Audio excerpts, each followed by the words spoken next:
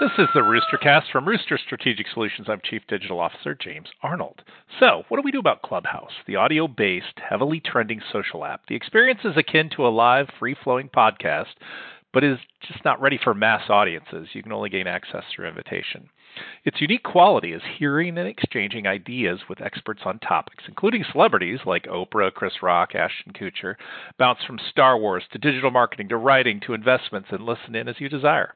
In many ways, it's a podcast listening without the commitment to long form with one or two people. The various channels allow for self-selection, so the future ad opportunities will probably develop around context and or voice or radio-like ads.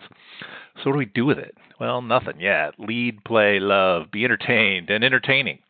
There are some early adopter opportunities, but it's very much a platform that's still ensuring a future foothold. So some have even suggested Clubhouse, and others, like it, are merely holding a place for video-enabled play. Meanwhile, others call it a great anti-Zoom approach. So, will you be Clubhousing a year from now, or when it opens up to the world?